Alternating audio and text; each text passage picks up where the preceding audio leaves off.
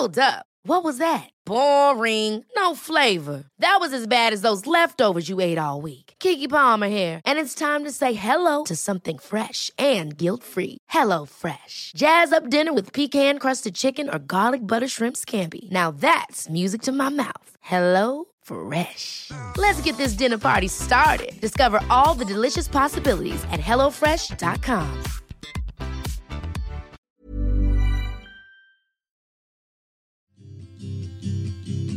I'm Sarah. And I'm Beth.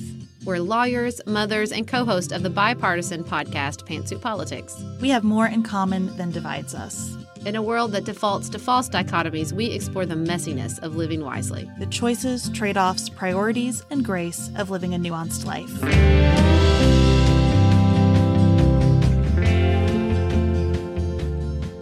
Hello, everyone. Welcome to another episode of The Nuanced Life, and it is a very important episode. Nay, a commemorative episode, because The Nuanced Life is officially joining Pantsuit Politics at the ACAST family. Pantsuit Politics joined the ACAST network a couple months ago. We've been so thrilled, and we're doubly thrilled to have both podcasts with the same network and to be adding The Nuanced Life to the roster there. Before we get into our conversation today, we want to invite those of you who do not already listen to Pantsuit Politics to join us in a couple of weeks for a series that we are very excited about. We're calling it How to Be a Citizen, which is a combination of suggestions that listeners gave us. In the first two episodes, we're going to cover just the fundamentals of the branches of government, state versus federal versus local responsibilities, and how we go about doing our research before we vote in elections. And then we're going to move into how could all of this be a little bit more democratic? So identifying some of the problems in our existing structures and some proposals to address those problems. And then we're going to backtrack a little bit to say, why is it all like this? By reviewing some of the Federalist Papers. Stay with me. The Federalist Papers are actually extremely relevant to all the challenges that America is facing today, and understanding kind of the headspace that the founders of this nation were in when they wrote our founding documents sheds a lot of light on what works well in America today, what doesn't work well in America today, and how we might adjust our assumptions to create an America that we all feel more included in and proud of, and that works for all of us better. So we're really excited about this series. We're working very hard on it. We have some special guests joining us for parts of it. So come on over in a couple of weeks. We'll put exact dates in the show notes, and we look forward to talking about how to be a citizen together in a nuanced way. Today on The Nuanced Life, we're gonna keep talking because we're all still struggling with pandemic stress, malaise, exhaustion, overwhelm. Pick your poison. Let's begin with Brooke. When we got Brooke's email, we decided this is our episode about pandemic choices at the next level. Brooke lives with her extended family. Her 92-year-old grandfather is with her parents, and then she has a young sister with her. They were very careful in the beginning, and Brooke was kind of the person who was the shepherd of the carefulness. You know, she says, grandfather, 92 years old, has heart and respiratory conditions. She has felt that it is important to be very, very strict. And everybody did okay at first. Now, isn't that the theme? Everybody did okay at first. And now it's the summer, and Brooke says, I'm hearing a lot of, we can't just stop our lives completely. And her grandfather has decided that he is going to go back to his one hobby, which is time spent at the dog track. And her sister is going to go back to work at a McDonald's. And Brooke is just struggling here because she feels like everybody has made a lot of sacrifice to prevent anyone in the family contracting this virus and potentially sharing it with her grandfather. And now it's just all going to be out the window. and cases are rising where she is, and her family members are watching media that tell them, oh, don't worry, it's just more testing. Cases aren't actually rising. And she is concerned. She says, I have felt powerless and extremely worried as their commitment to self-isolation has waned. I've had conversation after conversation with them about social distancing and its importance, and a lot of times those conversations have been effective, but that hasn't been the case when I have discussed my grandfather returning to the dog track and my sister going back to work. I have told them that their decision greatly increases the chance that I will attend my grandfather's funeral this year, which I really don't want to happen. And they have continually said that it is their decision, and they have decided that it is safe enough for her to go back to work, and that my grandfather can do whatever he wants as a 92-year-old, and my parents won't speak against it. So Brooke is feeling helpless. She feels like this big stick in the mud who wants to be everybody's boss in her family, and she is really torn up at the possibility of losing her grandfather throughout all of this. So she reached out just to say, what do you think? And this is a really tough one, Sarah. Okay, so I have spoken of this before, but I am obsessed with Emily Oster. Okay, she is a writer. She wrote 2 books called, follow me here, Oster. Sorry, this is getting to the question.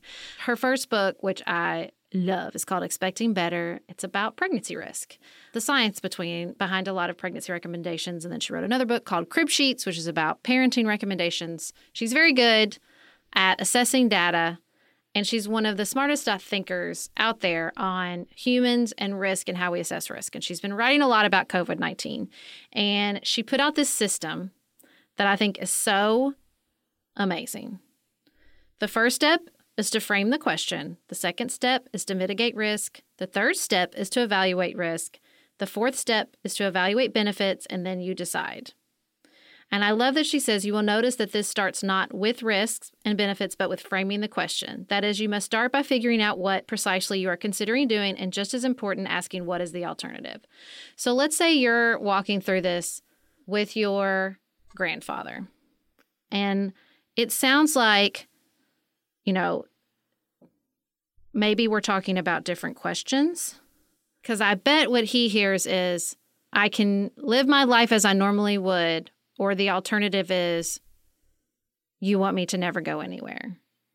And so I think if we can work with our family members and make sure we're asking the same questions and we have the right understanding of what is the alternative that we're talking about, then that would help. Because I think when we come at it from an emotional angle, one side hears, I want to lick lampposts, and the other side hears, you want me to lay in my bed and die of inactivity.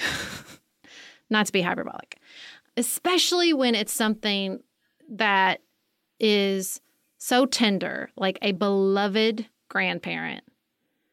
I think it's always helpful to just make sure we're all asking the same question and see if we can agree on mitigating risk. And if we can agree on mitigation techniques, mitigation choices that present alternatives that everybody can kind of feel empowered by, instead of, again, those extremes. So maybe if you sat with your grandfather and said, I love you so much. I think we want the same things. I want you alive and happy and living a life you're happy with. And I don't think that the only alternative is for you to stay at home and never leave our house. I understand that that's unacceptable to you. So can we talk about how you can mitigate the risk? How maybe if you used to go to the dog track every day, maybe we could pick times that there's slower days during the week, and we could go then. And can you promise me you'll mitigate risk by wearing a mask? I think that if we can approach the conversations that way, as opposed to acting like there are two choices, all in or all out, we might get further with our family members. Because the reality is, at 92 years old, I believe your grandfather has a right to live the life he wants to live and to make the choices he wants to make. And I don't love the way in some places we sort of take away any ability to engage in risky behavior. I always say, if you're at a nursing home and you are 92 years old and you want to eat peanut M&Ms, you should be allowed to, even if they're a choking risk, okay? Like, you shouldn't have to just eat mushy food for the rest of your life because you're in your 90s, right? There needs to be some balance here and some mitigation of the risk. That's true of COVID. The stakes are much higher, and so the emotions run higher. But if we can dig at what's the actual question and how can we agree on some mitigation so that everybody feels happy. I love a book I recently read about nonviolent communications, and he says, if there's conflict, you're not disagreeing about values, you're disagreeing about strategies because they're universal values, and that's certainly true in your family. You all love your grandfather. You all want him to be happy and healthy and alive. I think you know that. You're just disagreeing on strategies. I love the signs at a local park near me that say, we are able to be open because of your commitment to social distancing. We will not be able to be open if we don't follow through on that commitment. Something like that. I think that's the right framing. And I totally agree with Sarah's advice. I don't think your role, Brooke, is to convince anyone to stay at home, because there is a limit to how much we can all stay at home. As we look at the numbers and the data, we are not going to have a vaccine that everyone is going to get to have this year. And 6 more months of March just doesn't work for anybody. If I were 92, I would also say I will not be doing that for 6 more months, you know? Mm-hmm. So I do think that we've learned enough about this virus to know at this point that there are steps we can take as we move about in the world to lower that risk. It might still be, in your estimation, an unacceptable level of risk for your grandfather, but I do think that is his decision to make. And I think you just want to make sure that everything that you contribute to his calculus comes from that place of love, not from a place that feels like an attempt at control. And I also think it's important to sit with your feelings about the fragility of his life and everyone else's in your family, because it sounds like you are grieving in a healthy, appropriate way the loss of other relatives and grieving the fact that your grandfather is 92 and won't be with you forever. And those are exactly the right things to feel. You know, that all comes from a place of love. You want to keep that for yourself coming from a place of love, not something that crosses into a fear that takes over for you in a way that is detrimental to those relationships that you so much want to keep precious and close to you right now. I love that you have been the person in your family who says, we're taking this seriously. We're going to do the right things. We're going to protect our grandfather. And I think that it's probably time to shift that conversation into what's the next iteration of that for our family. Okay, you all are ready to change what we've been doing. I hear that. How can we stay safe in this new model for us? There's never been a faster or easier way to start your weight loss journey than with PlushCare. PlushCare accepts most insurance plans and gives you online access to board-certified physicians who can prescribe FDA-approved weight loss medications like Wegovy and Zepbound for those who qualify. Take charge of your health and speak with a board-certified physician about a weight loss plan that's right for you. Get started today at plushcare.com/weight-loss. That's plushcare.com/weight-loss. plushcare.com/weight-loss. And on the subject of grief, we also heard from Mary. Mary wrote us and shared that in early March, really right before everything changed, she lost her grandfather. And she feels a little bit of guilt about this, but at the time, things were still open and they had a funeral, a pre-shutdown funeral in Kentucky with relatives and friends and family member. She says, my relationship with my grandfather was complicated, but ultimately very close. He was a very special person, larger than life. We've been so lucky to have all 4 grandparents alive and a big part of our lives until now. So we haven't gone through a loss like this before, and it really sucks. Mary lives out of town, so after the funeral, she came home, and then over the next few weeks, everything locked down. Her mom is quarantined on the farm with her grandmother now, and she's glad that they're together, but she worries about them constantly. And she's really struggling with tackling this intense grief, shut down, away from her family. She says, and I don't know when I'll be able to go visit and hug my grandmother and mom again. I'm so scared they could get sick and I'll never see my grandmother again. So I'm writing to just commemorate that all of this just sucks. And you're right, Mary. It does just suck. I had this very intense desire to see my family. About a month ago, it started just feeling like, oh, I'm going to be squeezed in half in some way if I don't get to see my parents and my sister. And so I did get to see them last weekend. My sister and her husband came down from Chicago. My family came down from Northern Kentucky to my parents' house. We were all together for the first time since Christmas. It was wonderful. I worried myself to death about whether it was the right thing to do because my sister is pregnant and my mom has severe autoimmune conditions. And we washed our hands a lot, but we hugged, we stayed in the same house, we ate meals together. And I don't know if that was the right thing to do or not, Mary, but I'm just telling you that because I can't imagine how much more intense those feelings would have been for me if I were still grieving the loss of a loved one. And I do think we need each other, and I do think we need our families. And I think when you know that everyone has been pretty careful, it might be worth spending some time together. If nothing else, being together outside. You know, getting together for a meal outside, I feel pretty comfortable doing just about everywhere now, taking a walk together. Yep. That wasn't available in my family because of distance, and it sounds like that might be Mary's situation too. But I think we're in this for the long haul, and being in it for the long haul means that, just like we were talking about with Brooke, we all have to find some ways to get our needs for connection and love and interaction and stimulation and variety met. You know, we are highly evolved beings, and that comes with being very high maintenance, you know, in so many ways.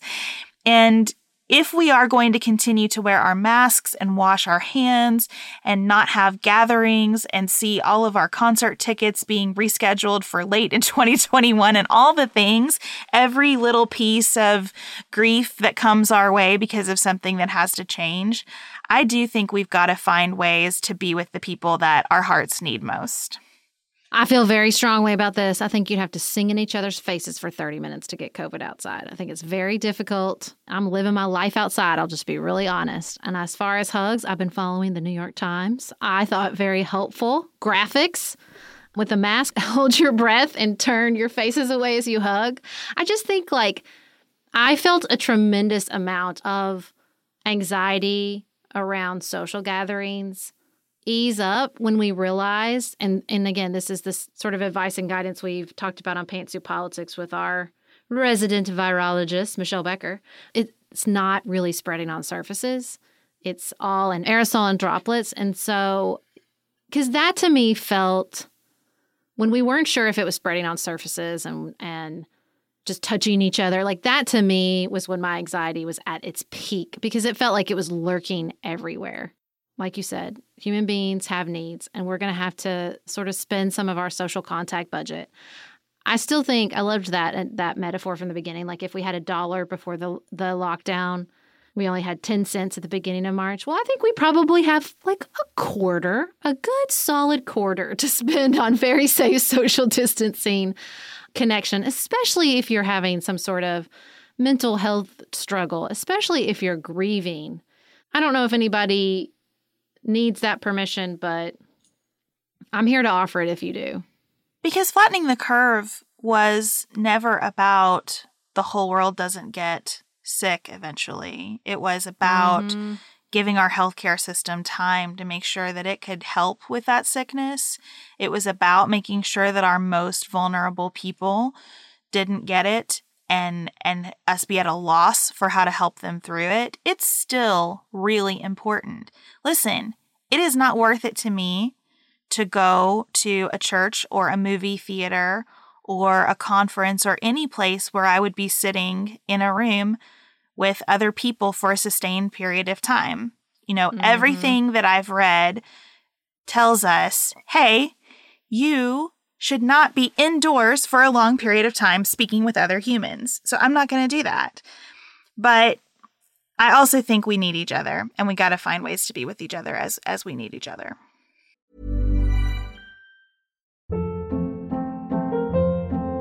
Hold up. What was that? Boring. No flavor. That was as bad as those leftovers you ate all week. Keke Palmer here, and it's time to say hello to something fresh and guilt-free. HelloFresh. Jazz up dinner with pecan-crusted chicken or garlic butter shrimp scampi. Now that's music to my mouth. HelloFresh. Let's get this dinner party started. Discover all the delicious possibilities at HelloFresh.com.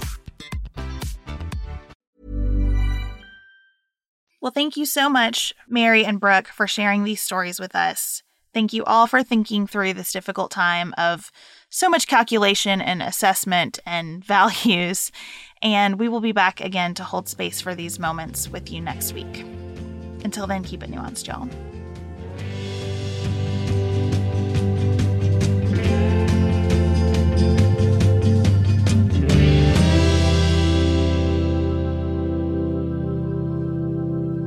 Dylan Garvin produces The Nuanced Life. Elise Knapp is our managing director. The Nuanced Life is listener-supported. Go to patreon.com/thenuancedlife. For $5 each month, you'll receive an entire bonus episode of The Nuanced Life. Dante Lima is the composer and performer of our theme music. Dylan Garvin is the composer and performer of our ad music. For more information about The Nuanced Life and to connect with us through our weekly email, visit pantsuitpoliticsshow.com.